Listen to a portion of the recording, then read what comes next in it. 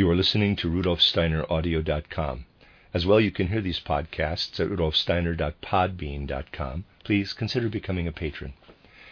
There are two publishing houses, SteinerBooks.org in America and RudolfSteinerPress.com in England, which are the sole publishers of Steiner into English and have given me permission to do these recordings. Please consider patronizing them as well.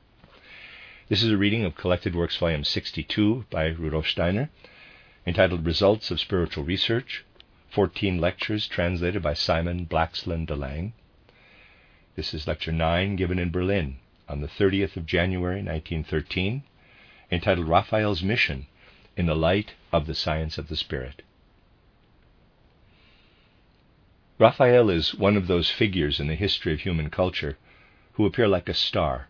Such figures emerge all of a sudden, so that one has the feeling that they suddenly appear from indeterminate depths of the spiritual evolution of mankind, and then disappear again after they have, through mighty creative deeds, made their mark upon the cultural life of humanity. On closer observation, it becomes evident that a human being of this nature, who first flares up like a star and then disappears again, is linked to the whole of human culture as an integral part of a great organism. One has this feeling especially in the case of Raphael. Hermann Grimm, the eminent art historian of whom I spoke last time, has tried to trace Raphael's influence and fame through the ages subsequent to his own time and right up to the present. He was able to show that what Raphael has created has since his death continued to exert a living influence, that a unified stream of spiritual development has flowed from his life, reaches beyond his death, and extends to our own time. If Hermann Grimm has shown how the ensuing development of humanity is a living extension of Raphael's creative work, so, on the other hand, could one say with respect to cultural history that the preceding ages can give one the impression that they were themselves, in a certain sense, pointing toward the later appearance of Raphael as an integral part of a whole organism. It is appropriate at this point to recall an observation made by Goethe and apply it not to the world of space, but to the world of time. Goethe made this significant pronouncement, quote, "How can a person relate to the infinitude of space if he does not gather up all the spiritual forces that are extended on all sides within the inmost depths of his being? If he does not ask himself, can you conceive of yourself in the midst of this eternally living order, if you do not at the same time distinguish in yourself a persistently moving element around a pure central focus?" Close quote. Applying these words to the evolution of the ages, one might say that in a certain respect the gods of Homer, who have been described so masterfully by Homer nearly 1,000 years before the founding of Christianity, would, as we look back to antiquity, lose something of their stature if we were not able to see how they have been reborn in the soul of Raphael, and have reached a kind of consummation through the mighty pictorial expression that they have found in his creative work.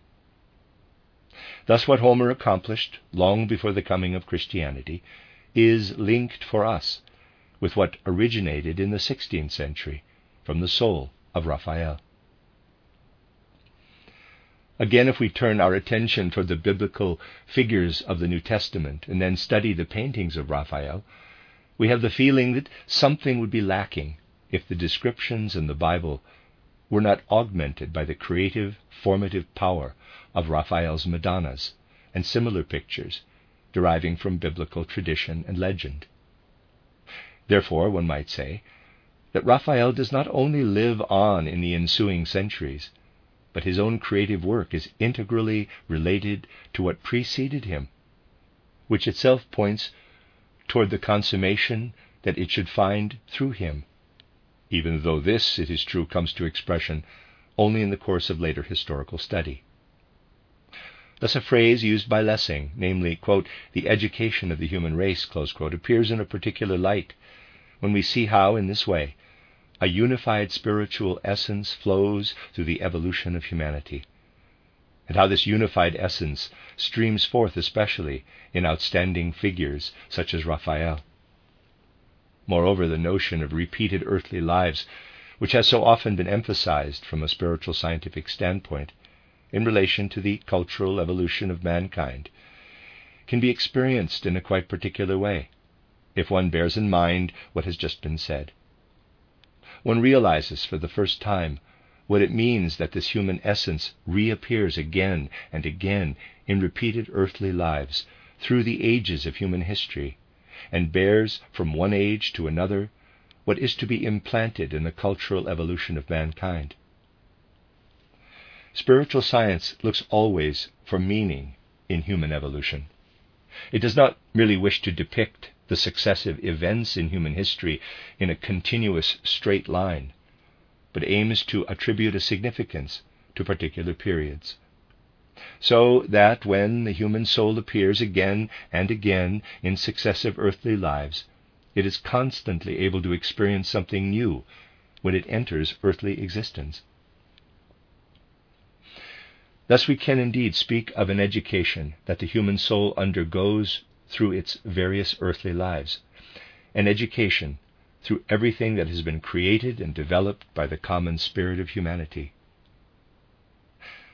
What will be said here from a spiritual scientific standpoint about Raphael's relationship to human evolution as a whole during the last few centuries is not intended to be a philosophical appraisal of history, but something that has emerged quite naturally from an extensive study of his creative work. Moreover, the theme of this evening's lecture has arisen not because of some sort of desire to make a philosophical survey of the cultural life of humanity, but because everything that I have experienced after contemplating and reflecting upon various works of Raphael has crystallized quite naturally into what I should now like to say. It will be impossible to make detailed studies of Raphael's paintings. This can be done only if one has the means to display his pictures before the audience. However, Raphael's creative work gives rise to a general impression, and if one has studied Raphael, something of an overall impression arises in one's soul. One may then ask, how can this general impression be related to human evolution as a whole? One's attention becomes focused in relation to Raphael on a particular period with which he is intimately connected, that period which is associated with the development of the Greek people. Indeed, if we study human evolution over recent millennia, we encounter a kind of intermediate age which the Greeks not only created, but experienced with their whole being. Greek culture, which in a certain sense coincides with the founding of Christianity, was preceded by an age with a quite different character from the one that followed this Greek period. If we study the people living in the time that preceded Greek culture, we find that the soul and spirit of human beings was far more intimately connected with everything of an outward bodily nature than was the case in the later period. What we refer to today as an internalization, an inner withdrawal of the human soul when it seeks to turn to the spirit or become conscious of the spiritual foundations of the world, this did not exist to the same degree as today in pre-Grecian times. The situation at that time was that when a person made use of his bodily organs, the spiritual mysteries of existence simultaneously illumined his soul. The detached and aloof observation of the sense world, characteristic of modern science, did not exist in this former time. A person beheld objects with his senses and experienced, together with the sense impression, what was living and weaving of a soul spiritual nature in the phenomena. In contemplating the phenomena with his senses, he could at the same time perceive the spiritual domain. In these ancient times it was not necessary to withdraw from the sensory impressions, to give oneself up wholly to inner contemplation, in order to advance one's knowledge of the spiritual world. If we go very far back in the evolution of humanity, we find that what we call, in the true sense, a, quote, clairvoyant perception of phenomena, close quote, was a capacity that people generally possessed in ancient times, and that this clairvoyant perception was not achieved through special circumstances, but was something as natural as sensory perception. Then came Greek culture, with its distinctive world, of which it can be said that the cultural life begins to acquire an inward quality, but that what the mind experiences inwardly is always seen in connection with what is taking place in the outer world. In Greek culture, a balance is maintained between the sensory and the soul-spiritual elements. The spiritual domain was no longer as directly present with sense perception as was the case in pre-Grecian times.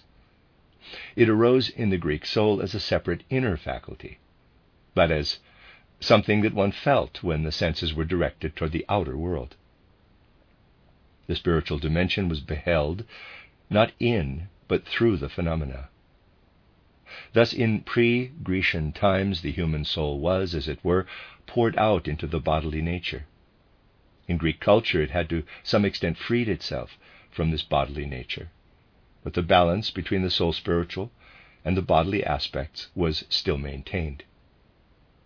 This is why what the Greeks created seems to be as fully imbued with spirit as that which came before their eyes through the agency of their senses. Then come the post-Grecian times, those times when the human mind becomes internalized, when it was no longer able to receive what lives and weaves in the phenomena in terms of spiritual content, together with the sense impression. These are the times when the human soul had to withdraw into itself and had to experience its struggles and conquests in a state of inward separation, if it wanted to reach toward the world of spirit. Spiritual contemplation of phenomena and sensory perception of phenomena became, in a certain sense, two worlds that the human soul had to experience. This becomes discernible if we study a figure such as Augustine, who lived at a time that was approximately as distant from the founding of Christianity as our age is from the Reformation. If we compare what Augustine experienced and expressed in his writings with what has come down to us from the world of ancient Greece, how well this characterizes the progress of humanity of which we have been speaking. All that Augustine sets forth in his entitled Confessions, what he shows us of the struggles of the inwardly focused soul, what he shows us of a scene of action which is depicted within the inner soul, set apart from the outer world. All this is impossible to envisage in the case of the ancient Greeks, where we universally see how that which lives in the soul is linked with what is being enacted in the outside world. It would be true to say that the evolutionary history of humanity shows evidence of a mighty incision. On the one hand, there is the world of ancient Greece, which shows us how humanity maintains the balance with respect to the soul spiritual and the outward bodily aspects. On the other hand, there is the influence in this respect of the founding of Christianity, which had the effect that everything that the human soul was able to experience took the form of inner struggles and conquests, while attention was directed not to the sense world, in order to become conscious of the riddles of existence, but to what the human mind could perceive intuitively if it devoted itself wholly to soul-spiritual forces. What a deep gulf separates the infinitely different figures of ancient Greece, the majestic Greek gods so perfected in their beauty, Zeus or Apollo, and the Christ dying on the cross, who is characterized by inner depth and greatness, but not by outward beauty. This is the outward symbol of that deep incision that Christianity and the world of ancient Greece form in the evolution of mankind. And in those figures that follow the Grecian age, we see the effects of this incision as an ever stronger internalization of the soul. This internalization that has thus taken place characterizes the further progress of human evolution. If one wants to understand this evolution of humanity from a spiritual scientific point of view, one needs to realize that we live in an age which, to the extent that we observe its immediate antecedents and the prospects that we can see emerging in an eventual future, can increasingly be seen in terms of an intensifying internalization. Thus we envisage a future in which an even greater gulf that can be revealed from a contemplation of the past will open up between everything that goes on in the world without, that takes place in the more or less mechanical, technical life of the outer world, and what the human soul endeavors to achieve if it seeks to scale the heights of a spiritual domain, which will become accessible only when, in our inner being, we try to take the steps that lead to it. We are approaching a time of ever greater inwardness.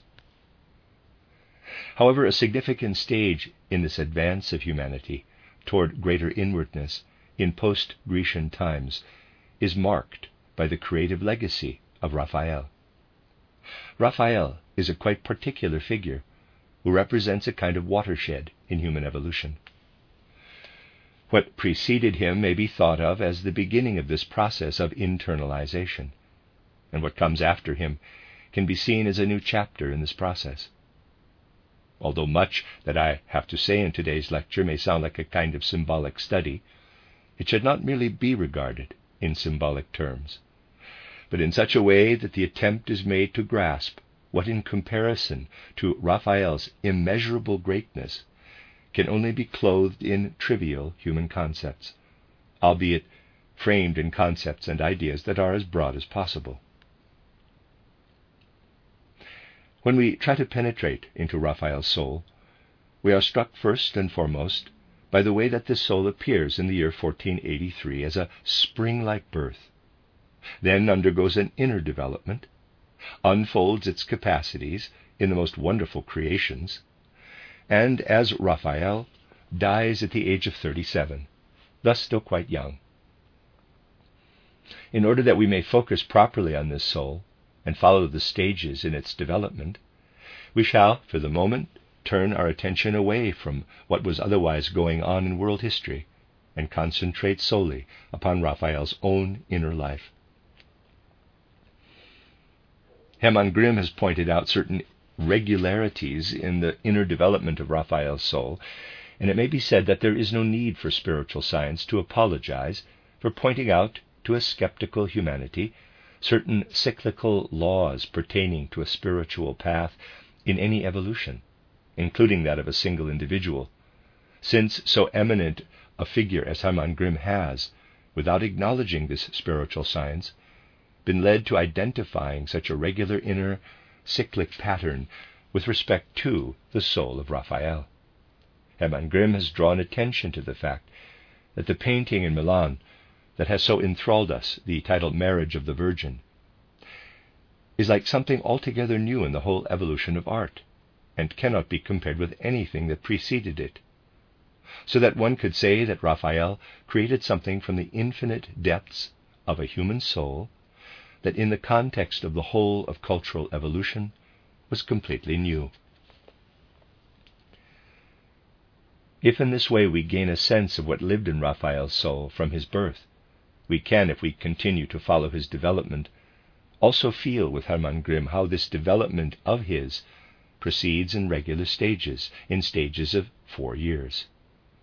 It is remarkable how Raphael's soul advances in its development in cycles of 4 years. And if we examine such a 4-year period, we find that his soul has reached a higher level. Some 4 years after the title Marriage of the Virgin, he painted the title Entombment. 4 years after this, the frescoes of the title Camera della Segnatura, and then in 4-year stages until that work which stood unfinished by his deathbed, the title Transfiguration of Christ. It is because everything in this soul unfolds so harmoniously that one has the wish to study it for its own sake. But then one can gain the impression that in Raphael's time such a quality of inwardness had to develop with respect to the art of painting, and that what came to expression in figures which only Raphael could create was born out of the depths of soul experiences, although it manifests itself in pictures of the sense world. And does it not also become part of history itself? Having thus spent a while focusing upon the inner nature of Raphael's soul, let us allow the time in which he lived and all that was around him to be the object of our attention. For as long as Raphael was more or less a child and was growing up in Urbino, we find that he was in an environment that had an awakening influence upon significant talents that made their appearance there. It was in Urbino that a palace had been built that aroused the excitement of the whole of Italy. This was something that imbued Raphael's early talents with an element that harmonized with their nature. We then see him moving to Perugia, then to Florence, and then to Rome. Raphael's life was essentially confined to a narrow circle. How close these places seem to us today when we study his entire life. Raphael's whole world was confined to this circle so far as the sense world was concerned. Only in the spirit did he rise to other spheres. But now we see how in Perugia, where Raphael spent much of his youth, bloody battles were the order of the day. The city was populated by inhabitants who were inflamed with powerful passions. Noble families whose lives were spent in wrangling and quarreling engaged in conflict with one another. The one family drove the others out of the city. After a brief period of expulsion, the others then tried to take control of the city again, and several times the streets of Perugia were bestrewn with blood and corpses. One historian describes an extraordinary scene, and indeed all the accounts that historians give of that time are quite distinctive. Thus we see through the historian's account a nobleman of the city entering it in battle array in order to avenge his relatives. The historian describes him to us as the spirit of war incarnate, riding on horseback through the streets, beating down everything that crosses his path. And it is evident that the writer had the impression that the vengeance exacted by the nobleman was justified, and that there comes into his mind the image of that warrior who casts the enemy beneath his feet. In Raphael's picture of St. George, we feel this image that the chronicler depicts appearing graphically before us, and we have the direct impression that it could not be otherwise, that Raphael must surely have been affected by this scene, and that what must outwardly seem to us as so terrible is internalized and reborn from Raphael's soul, and becomes the point of departure for his portrayal of the greatest images of human evolution. Thus Raphael saw people battling and quarreling around him. He had to experience much disorder and one battle after another in the city where he spent his early apprenticeship with his first teacher, Pietro Perugino.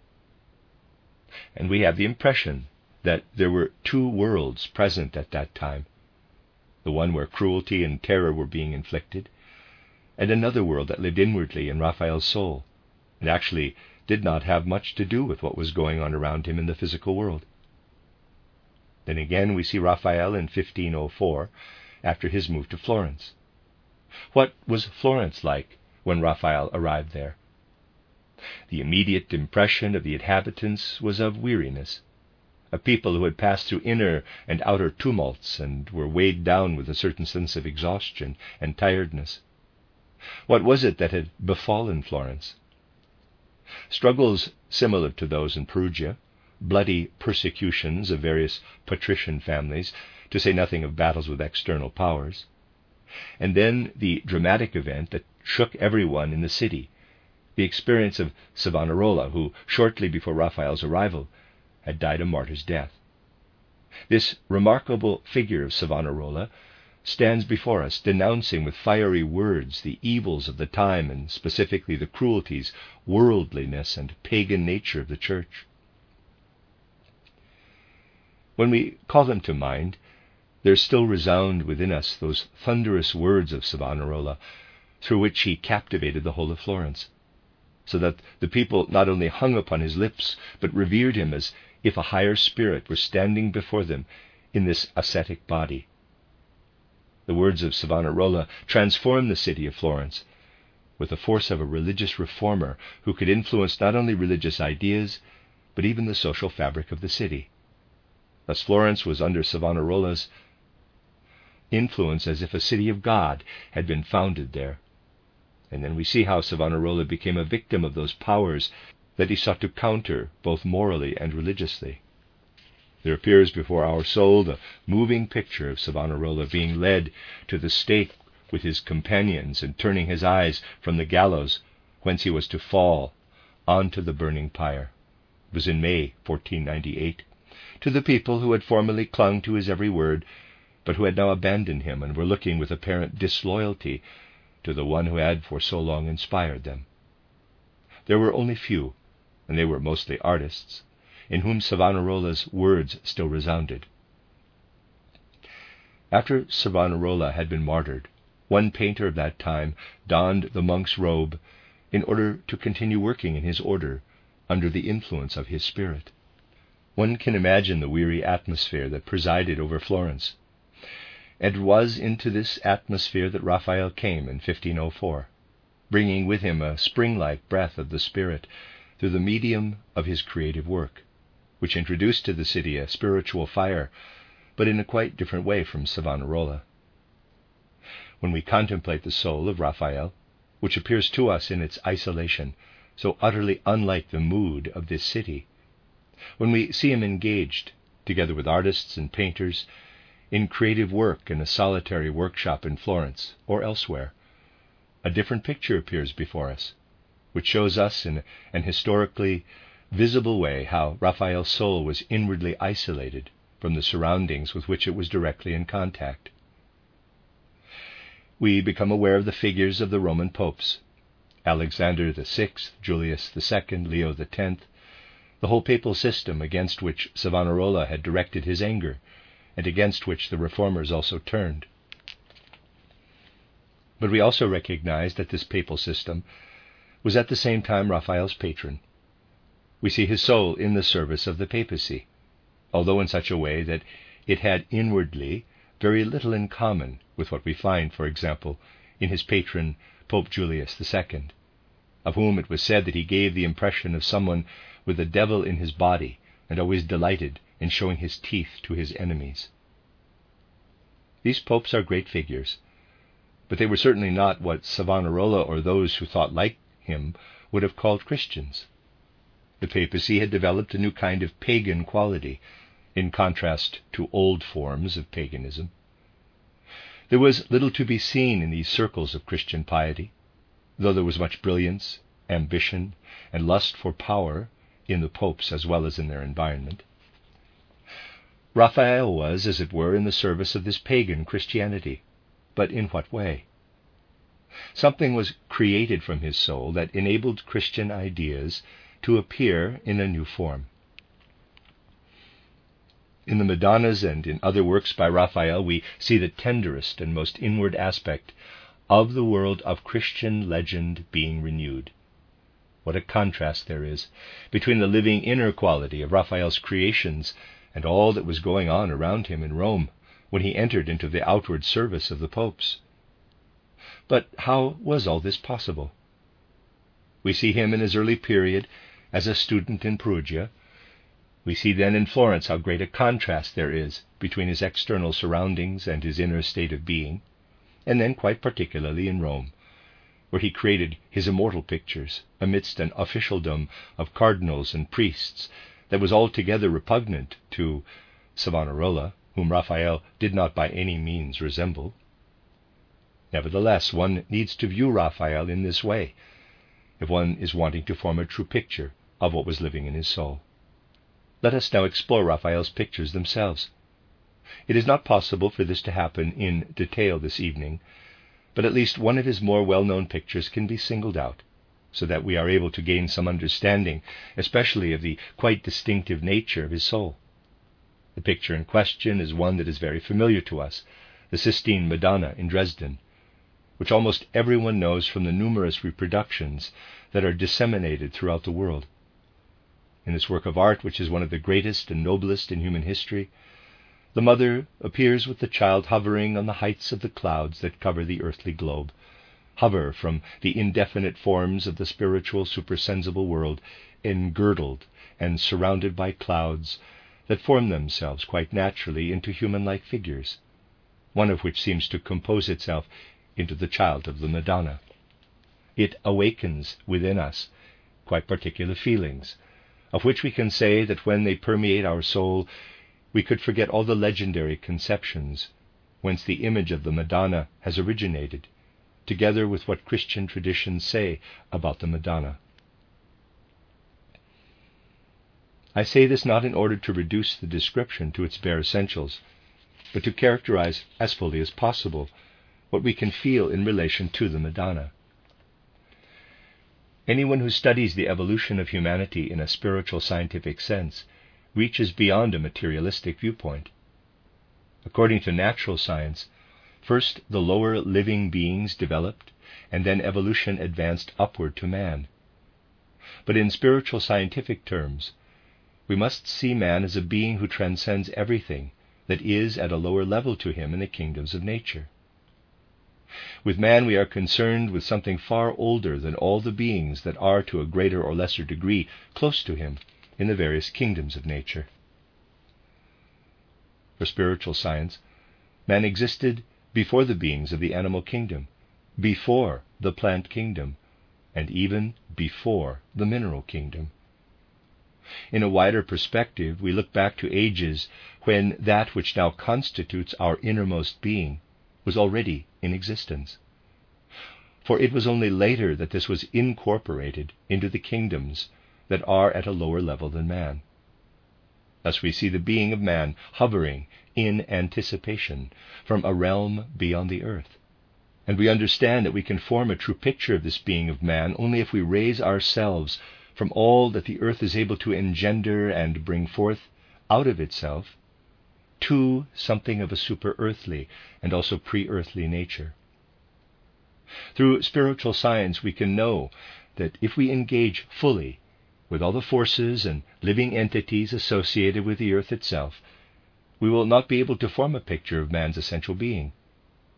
For we must lift our gaze from the earthly realm to the super-earthly regions, whence the being of man proceeds. Speaking figuratively, we must feel how something is wafting toward the earth when, for example, we direct our gaze toward a morning sunrise, toward a gold gleaming light of dawn, and especially in a region such as where Raphael lived. And we can have the feeling that forces must work down into the earthly realm that are inherently associated with the being of the sun, S-U-N. Then from the golden radiance an image appears before our soul of what is hovering in anticipation of being clothed with earthly substance. Especially in Perugia, one can have the feeling that the eye, EYE, is beholding the same sunrise that Raphael experienced, and that in such phenomena as the rising sun, one can have a sense of the super-earthly aspect of man's being. From the sun-irradiated clouds there may, however dimly, dawn upon one the realization that the picture of the Madonna with the child is an image of the eternally super-earthly aspect of man's being, which approaches the earth from extraterrestrial realms. And beneath it, separated by clouds, is everything that can only proceed from the earthly realm. Our feelings may be raised to the highest spiritual heights if we devote our attention with our whole soul, rather than theoretically, or in an abstract way, to the effect that Raphael's Madonna has on us. It is perfectly natural for us to have such a feeling when looking at the world-famous picture in Dresden. As evidence of the effect that it has had on many people, I should like to share some words which a friend of Goethe, Karl August, who was at the time the Duke of Weimar, has written about the title Sistine Madonna after a visit to Dresden. Quote, "With regard to the Raphael that adorns the collection, I can only say that I felt as if I had been climbing for the whole day through the Gotthard Mountains, had come through the Ursel Gap, and was looking down upon a green, blossoming valley. As I looked at the picture, and again away from it, it always seemed to me like a revelation of the soul.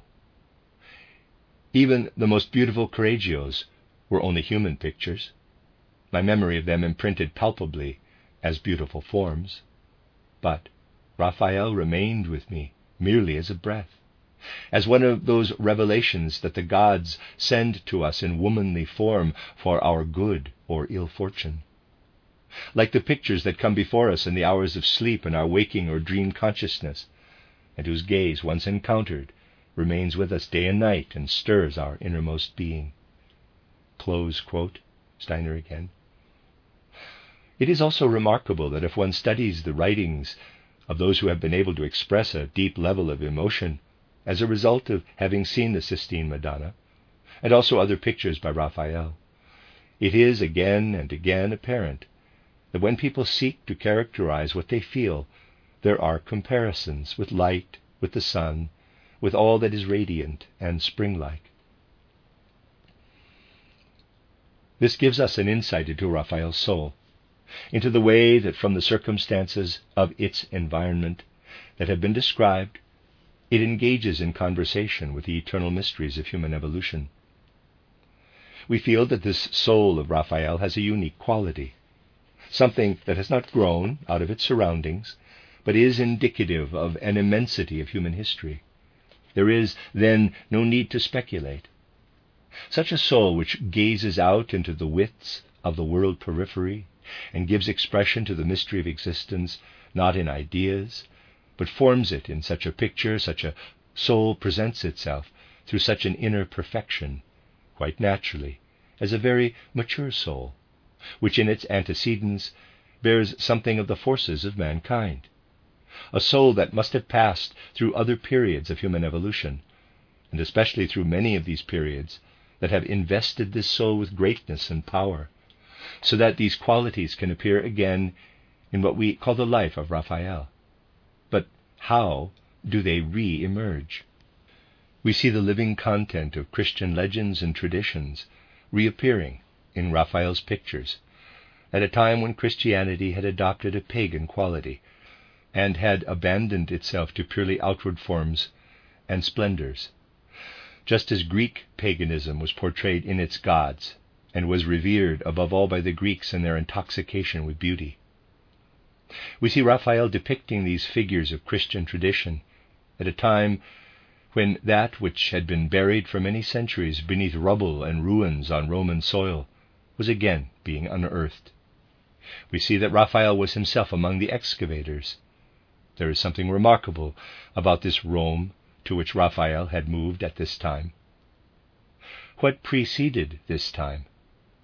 First, we see the centuries when Rome was emerging, founded wholly upon the egotism of particular people whose prime consideration was to establish a human society on the basis of what a person might signify as a citizen of a state, a society in the outward physical world. Then, when Rome attained a certain climax in its development in the imperial age, we see how it absorbs Greek culture, which streams into Roman cultural life, and we experience how, whereas Rome indeed conquers Greece politically, from a cultural point of view Greece conquers Rome. Greek culture lives on in Roman culture. We see that Greek art, to the extent that it was absorbed by Rome, lives on in a Roman context. We see that Rome is wholly pervaded by the essence of Greek culture. But why is it that this essence of Greek culture does not continue to be a characteristic quality in the development of Italy? Why did something entirely different happen? Because shortly after Greek culture had pervaded the Roman world, something else entered into the picture, which impressed its signature more strongly upon what developed culturally on Italian soil: Christianity, the internalizing quality of Christianity. This did not have the intention of addressing mankind after the fashion of the sense-perceptible emphasis of the Greek cities, Greek works of sculpture or Greek philosophy, but addressed a quality in the inner human soul that was to enter formlessly into it, and which it could take hold of only through inner struggles. This is why figures such as Augustine appear, figures with a wholly inward orientation. But then, since everything in evolution proceeds and unfolds in cycles, we see that after these people have undergone a journey inward, and have lived as regards their soul existence for a long time without any connection with the beauties of outward life, that longing for beauty reappears. They behold the inner world again in the world around them. It is something really significant when in Assisi we see the intensified inner life of Francis of Assisi appear before our eyes through Giotto, when in Giotto's pictures we see expressed the inner experiences that Christianity can, as it were, engender in the human soul. And even if we may be justified in feeling that the inner nature of the human soul is somewhat awkwardly and imperfectly expressed in Giotto's pictures, we nevertheless see a direct ascent to the point where that which is most inward, most exalted, and most noble confronts us in the outward form in the work of Raphael and his contemporaries. Here we are again directed toward a particular quality of this soul of Raphael. If we try to penetrate into the way that Raphael himself must have felt, we would have to say to ourselves, yes, when we see works of art such as the title Madonna della Sedia coming into being, it seems to us that the Madonna with the child, and with John the Baptist in the foreground, appear before us in such a way that when we contemplate them, we could forget all the rest of the world, and quite especially that this child who is held by the Madonna can be connected with those experiences which we know as those of Golgotha. When looking at Raphael's picture, we forget everything that followed as the, quote, life of Christ Jesus, close quote. We enter wholly into the moment that is recorded here. We simply look at a mother with a child, of which Hermann Grimm has said that it is the greatest mystery that we can meet with in the outer world. Peace surrounds this moment, as if nothing could connect with it, either before or afterward. We are wholly immersed in the relationship of the Madonna to her child. We separate it as far as we are concerned from everything with which it is otherwise associated. Thus what Raphael created has the quality of inner perfection, making eternity manifest in a moment of time. What must it feel like to be a soul that creates in this way? It cannot feel as does the soul of Savonarola, which with an inner ardent fire inwardly feels the whole tragedy of Christ when he utters his words of anger, or when he speaks religiously uplifting, pious words to listeners of Christian devotion.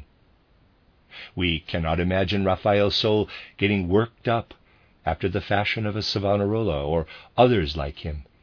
We cannot imagine that so-called Christian fire had sovereignty over Raphael's soul.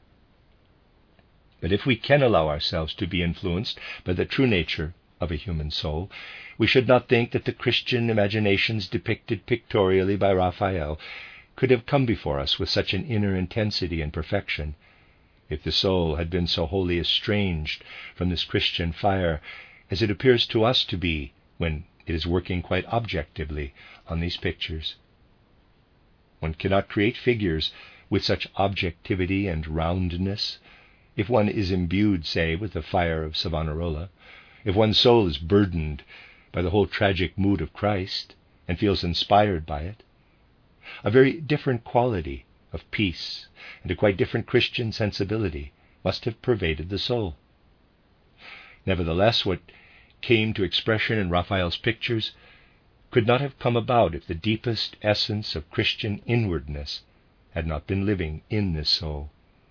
Is it then not quite natural to say, yes, we have before us a soul which already brought that fire that we perceive so visibly in Savonarola with it into the physical existence which it embarked upon as the artist Raphael? When we realize that it brought this fire through the portal of birth from previous earthly lives, we understand how it could be so luminous, so inwardly perfect, that this fire does not come forth as something all-consuming and shattering, but as the radiance of pictorial creativity. So one can say that in Raphael's innate attributes, one senses something living there that in a former life had been able to speak with the same fire that emanated subsequently from Savonarola. And one should not be surprised if in Raphael's soul there were a reborn soul from a time when Christianity was experienced not pictorially, not expressed in artistic form, but from the time of its founding, when the great impulse which then worked on in the course of many centuries had its starting point. In order to understand a soul such as Raphael, it is perhaps not too bold to say something of this kind. For anyone who has, through returning again and again to a study of Raphael's works, learned to revere this soul in its depths, to perceive the fathomless profundity of its influence, cannot fail to understand, through such far-reaching study, what speaks to us when Raphael has poured his soul into his miraculous paintings. Thus the mission of Raphael only really appears to us in the right light when, in accordance with an expression of Goethe's, we look in a, quote, former life, unquote, for the Christian fire that appears in a later life as the radiant quality inherent in Raphael.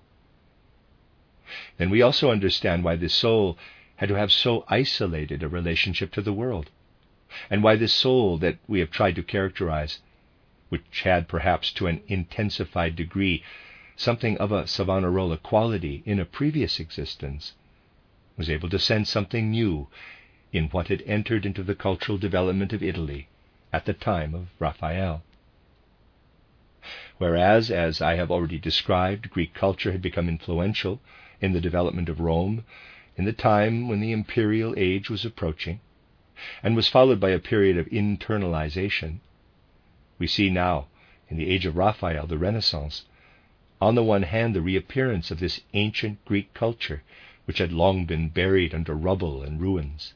We see Rome filling itself with the remnants of this Greek culture, the reappearance of what through the Greek spirit had adorned and beautified the city, the eyes of the Roman people turning once again to the forms that the Greek spirit had formerly created. On the other hand, we also see in this age the spirit of Plato, the spirit of Aristotle, the spirit of the Greek tragedies enter into Roman life. Once again, we see the conquest of the Roman world by Greek culture. It is quite possible that a figure who had formerly been devoted in a one-sided way to the morally religious aspect of Christianity, and in a previous life had given itself wholly to these morally religious impressions, must have experienced Greek culture as having a fructifying, renewing influence when it emerged from the rubble and ruins on the Italian peninsula. Thus, whereas one sees the morally religious impulse of Christianity as though residing in Raphael's gifts, one sees that which did not live in him as a natural aptitude appear before his eyes in the resurrected culture of Greece. The statues re-emerging from the rubble and ruins, and the Greek cultural artifacts deriving from the rediscovered manuscripts, influenced Raphael's soul more deeply than anyone else's. What, from his own predisposition, from his Christian sensibility, was united with a super-spiritual devotion to the cosmos, worked hand in hand with the Greek culture as it re-emerged in his own time. These were the two things that united in his soul, and which enable us to experience in Raphael's works the inward quality of the post-Grecian age, the quality of inwardness that Christianity poured into human evolution, which was brought fully to outward expression in a world of artistic forms marked throughout by the purest spirit of Greece. We see, then, the remarkable phenomenon that through Raphael the world of ancient Greece reappears in Christianized form. In Raphael we see Christianity appearing in a time which, in a certain sense, exhibits all around him an anti-Christian quality. We see that he represents a Christianity that far transcended all aspects of the Christianity that had preceded him, and extended to a broad observation of his contemporary world. and yet it was a Christianity that does not reach out dimly and vaguely to infinite spheres of pure spirit, but is united, as formerly the Greeks' ideas of the gods were united in artistic form, with what formlessly lives and weaves through the world, and has been concentrated into forms whence at the same time it delights our senses. This is what we find when we try to form an overall picture, when we focus on one or another of Raphael's paintings, when we allow all this sublime perfection, and yet this most wonderful superfluity of youth, for Raphael was only 37 when he died, to have an effect on us. Not for the sake of some dull theory, and certainly not with the object of constructing a philosophy of history, but as something derived from direct experience. It must be said that the laws underlying the cultural life of humanity are truly manifested in a spirit as outstanding as Raphael. Anyone who conceives of this course of cultural life as a straight line, where effect follows cause, has little idea of the actual facts. It is only too easy to come out with a saying that is surely one of the golden sayings of humanity: life and nature do not make leaps. Well and good. But the truth is that in a certain respect, life and nature do continually make leaps. We can see this in the development of the plant from green leaf to blossom and from blossom to the fruit. Everything does indeed, in quotes, evolve, but leaps occur as a matter of course. It is similar with the cultural life of humanity, and this is bound up with many mysteries. One of these mysteries is that a later age must always hark back to an earlier one. Just as male and female have to cooperate with one another, the various spirits of the age must work together in a mutually fruitful way, if any further development is to occur. Thus, in its imperial phase, Rome had to be fructified by Greek culture in order that a new spirit of the age might arise. And this spirit of the age had, in turn, to be fructified by the Christ impulse, so that the inwardness that we encounter in Augustine and others might be possible. Similarly, this inwardly so advanced human soul of Raphael had subsequently to be fructified by Greek culture, which had been twice buried and then re-emerged. It withdrew in a twofold sense, from eyes in the works of art that lay buried beneath the soil of Italy, and from souls in the buried works of literature that manifested the spirit of Greece. These centuries of the first Christian millennium in Italy were remarkably little influenced by what lived in Greek philosophy, in Greek poetry and drama. Culture was twice buried, and waited in, as it were, a realm beyond the threshold, for a time when it could newly fructify the human soul, which had, in the meantime, embraced a new religion. It was buried, removed from the outward sight of human beings, and also for the souls who did not know that it would continue to develop. It was like a river that continues to flow far beneath a mountain, disappears from sight, and then comes to the surface again. This ancient Greek culture was buried both outwardly for the senses and inwardly for the depths of people's souls. Now it came bubbling up again. For sensory perception, it was excavated from Italian soil in the form of artistic works. For intellectual experience, it reappeared not only through its being extracted from ancient manuscripts, but through people developing the awareness in the Greek sense that everything sense perceptible is a revelation of the spiritual world. Human beings began again to feel what Plato and Aristotle had once thought. However, the person who was most strongly influenced by this, because the Christian impulse had attained a greater level of maturity in his soul than in any other, was Raphael. In him this previously twice buried and twice resurrected Greek culture now worked in such a way that he was able to portray in forms the whole of human evolution.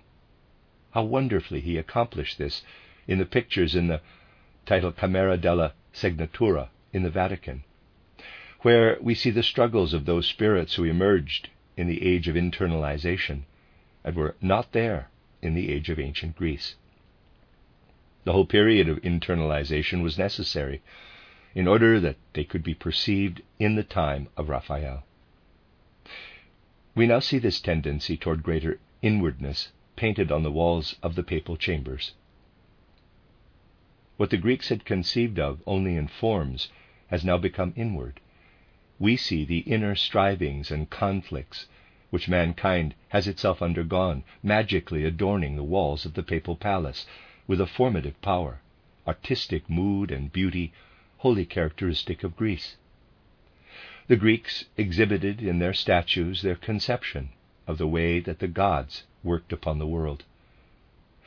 What comes to expression in the painting commonly known as titled The School of Athens is the way that human beings had experienced themselves exploring the very foundations of things.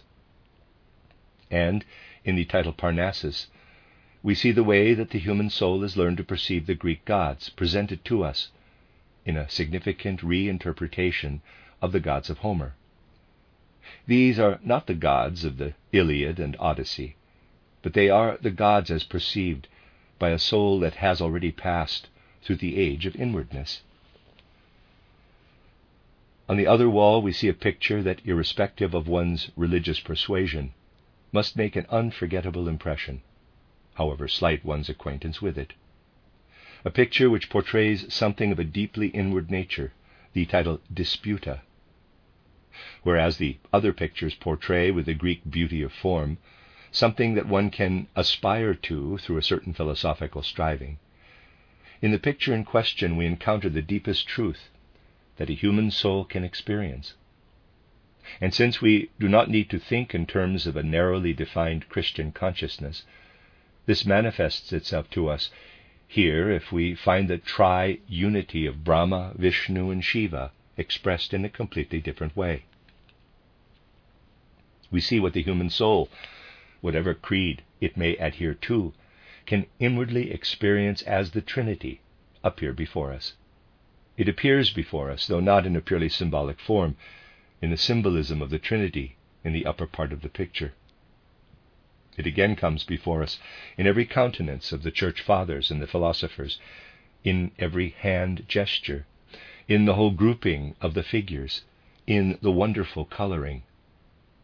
We see it in the totality of the picture, which gives us an inner insight into the human soul in the beautiful form, pervaded as it is by a Greek spirit.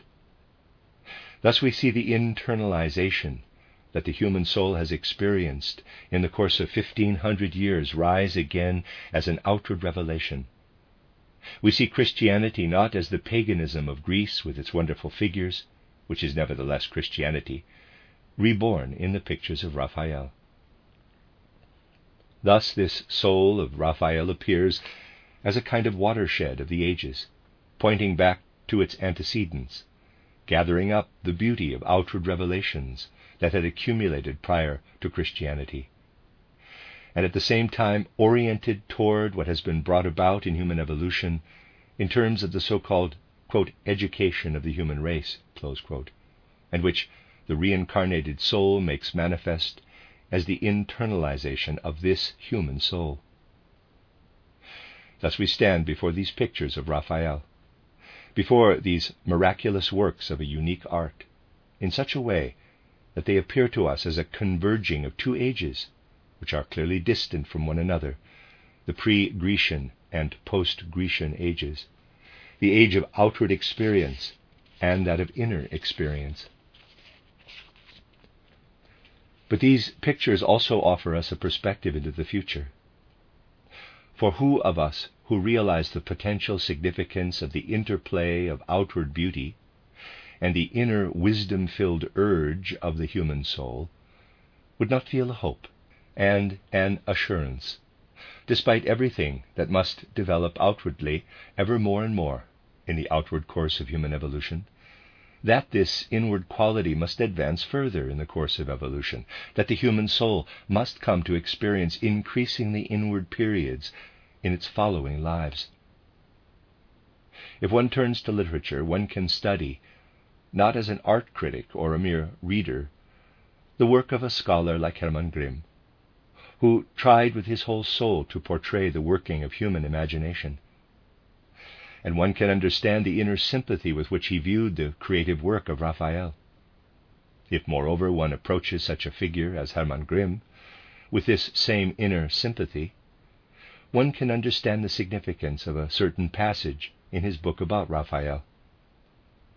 With regard to this passage, it is necessary to gain a sense of what was living in Hermann Grimm's soul when he expressed a thought that he merely hints at on the very first page of his book, at the point where he devotes his attention to Raphael's having emerged from ancient times.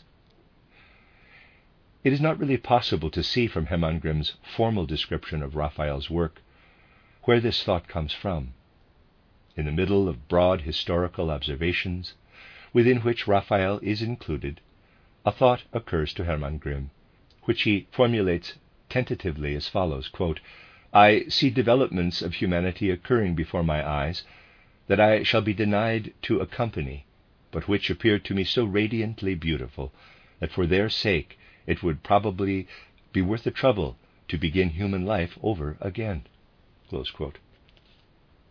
This longing for a re-embodiment in the introduction to his book on Raphael is remarkable, and moreover deeply characteristic of the feeling living in a person who tried to live fully into Raphael's soul and into his connection with other ages.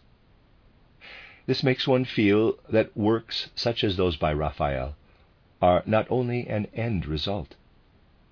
They not only lead to an observation that enables us to say how grateful we must be toward what the past has given to our age, but such works can enable a quite different feeling to arise within us, a feeling of hope, because they strengthen within us a faith in an advancing humanity, and because we are obliged to say to ourselves that these works could not be what they are if progress were not an essential aspect of human nature.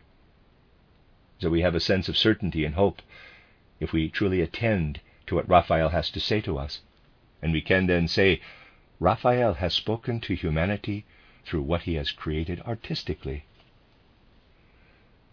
When we look at the frescoes in the Camera della Segnatura, we feel the transitoriness of the outer world, and that because of the frequent overpainting that has occurred, we cannot any longer have any idea of the magic that Raphael once painted on the walls.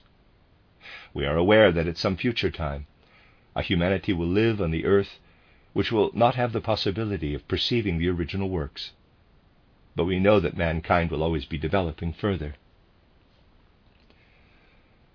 Raphael's works really began to make their triumphal impact when, with devotion and love, innumerable copies, engravings, and reproductions of these works were made. These works of Raphael continue to exert an influence also in their reproductions. One can understand it when Hermann Grimm relates that he had hung a large photograph of the Sistine Madonna in his room, and that when he entered this room, he always felt as though he had no right to do so, as though it were a sanctuary of the Madonna in the picture. Many people will doubtless have experienced that they almost became a different person when they really devote their attention to a picture by Raphael, even if it is a reproduction. It is true that the time will come when the originals are no longer there, but will they not exist in other realms?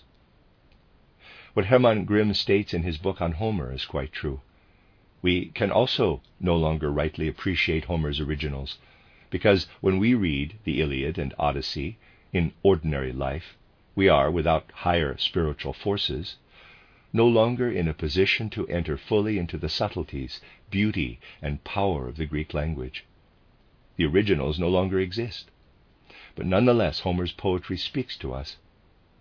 But what Raphael has given outwardly will always remain as a living witness that there was once a time in the evolution of humanity when the mysteries of existence spoke to the eyes of human beings on a very broad scale, not in printed and written form, for at that time this did not generally happen, but in the creative work of Raphael. The age of Raphael was one when People read less, but by the same token saw more. What Raphael will always have to say to humanity will be a witness to this time, which was differently constituted, but which will nevertheless continue to exert an influence in all future ages, because humanity is one whole organism. Thus Raphael's creativity will live on in the course of human evolution, also inwardly in the successive lives that his spirit has to live, and in which he has ever greater and ever more deeply inward gifts to bestow upon mankind. Thus spiritual science points toward a twofold continuation of life, that further life which has been described in the previous lectures and will be spoken of further, and another spiritual life toward which we are constantly striving, and which becomes our guide when we experience earthly existence in ever new epochs. And Hermann Grimm is right to say what he did when he gave expression to what he came to feel as a result of his study of Raphael. Even though a time will come when Raphael's work will have faded and been destroyed, he will nevertheless continue to be alive for humanity. For in him humanity blossomed forth into something which in every respect has been implanted in its spirit, and which will forever germinate and bear fruit. A human soul that is able to immerse itself sufficiently in Raphael will be aware of this. Indeed, we will have wholly understood Raphael only if we are able, spiritual scientifically, to elevate and deepen a feeling that fully impressed itself on Hermann Grimm. We indicated in the previous lecture how close he stood to spiritual science when he concerned himself with Raphael. We shall understand our relationship to Raphael. We shall understand how the thoughts that have been presented today may become seeds for the future, if we conclude by summarizing what it has been the intention to convey today by means of some words of Hermann Grimm. Quote, "People will always want to know about Raphael, about the beautiful young painter who surpassed all others and who was fated to die young. The whole of Rome mourned his death. When Raphael's works are eventually lost, his name will continue to be engraved in human memory." Close quote. Thus wrote Hermann Grimm when he began in his particular way to describe Raphael. We can understand these words, and we also understand him when at the end of his book about Raphael he lets these words sound forth. Quote, "Everyone will want to know about the life's work of such a person. Raphael has become one of the elements upon which the higher development of the human spirit rests. We would wish to draw nearer to him because we need him for our well-being." Close quote. The end of Lecture 9.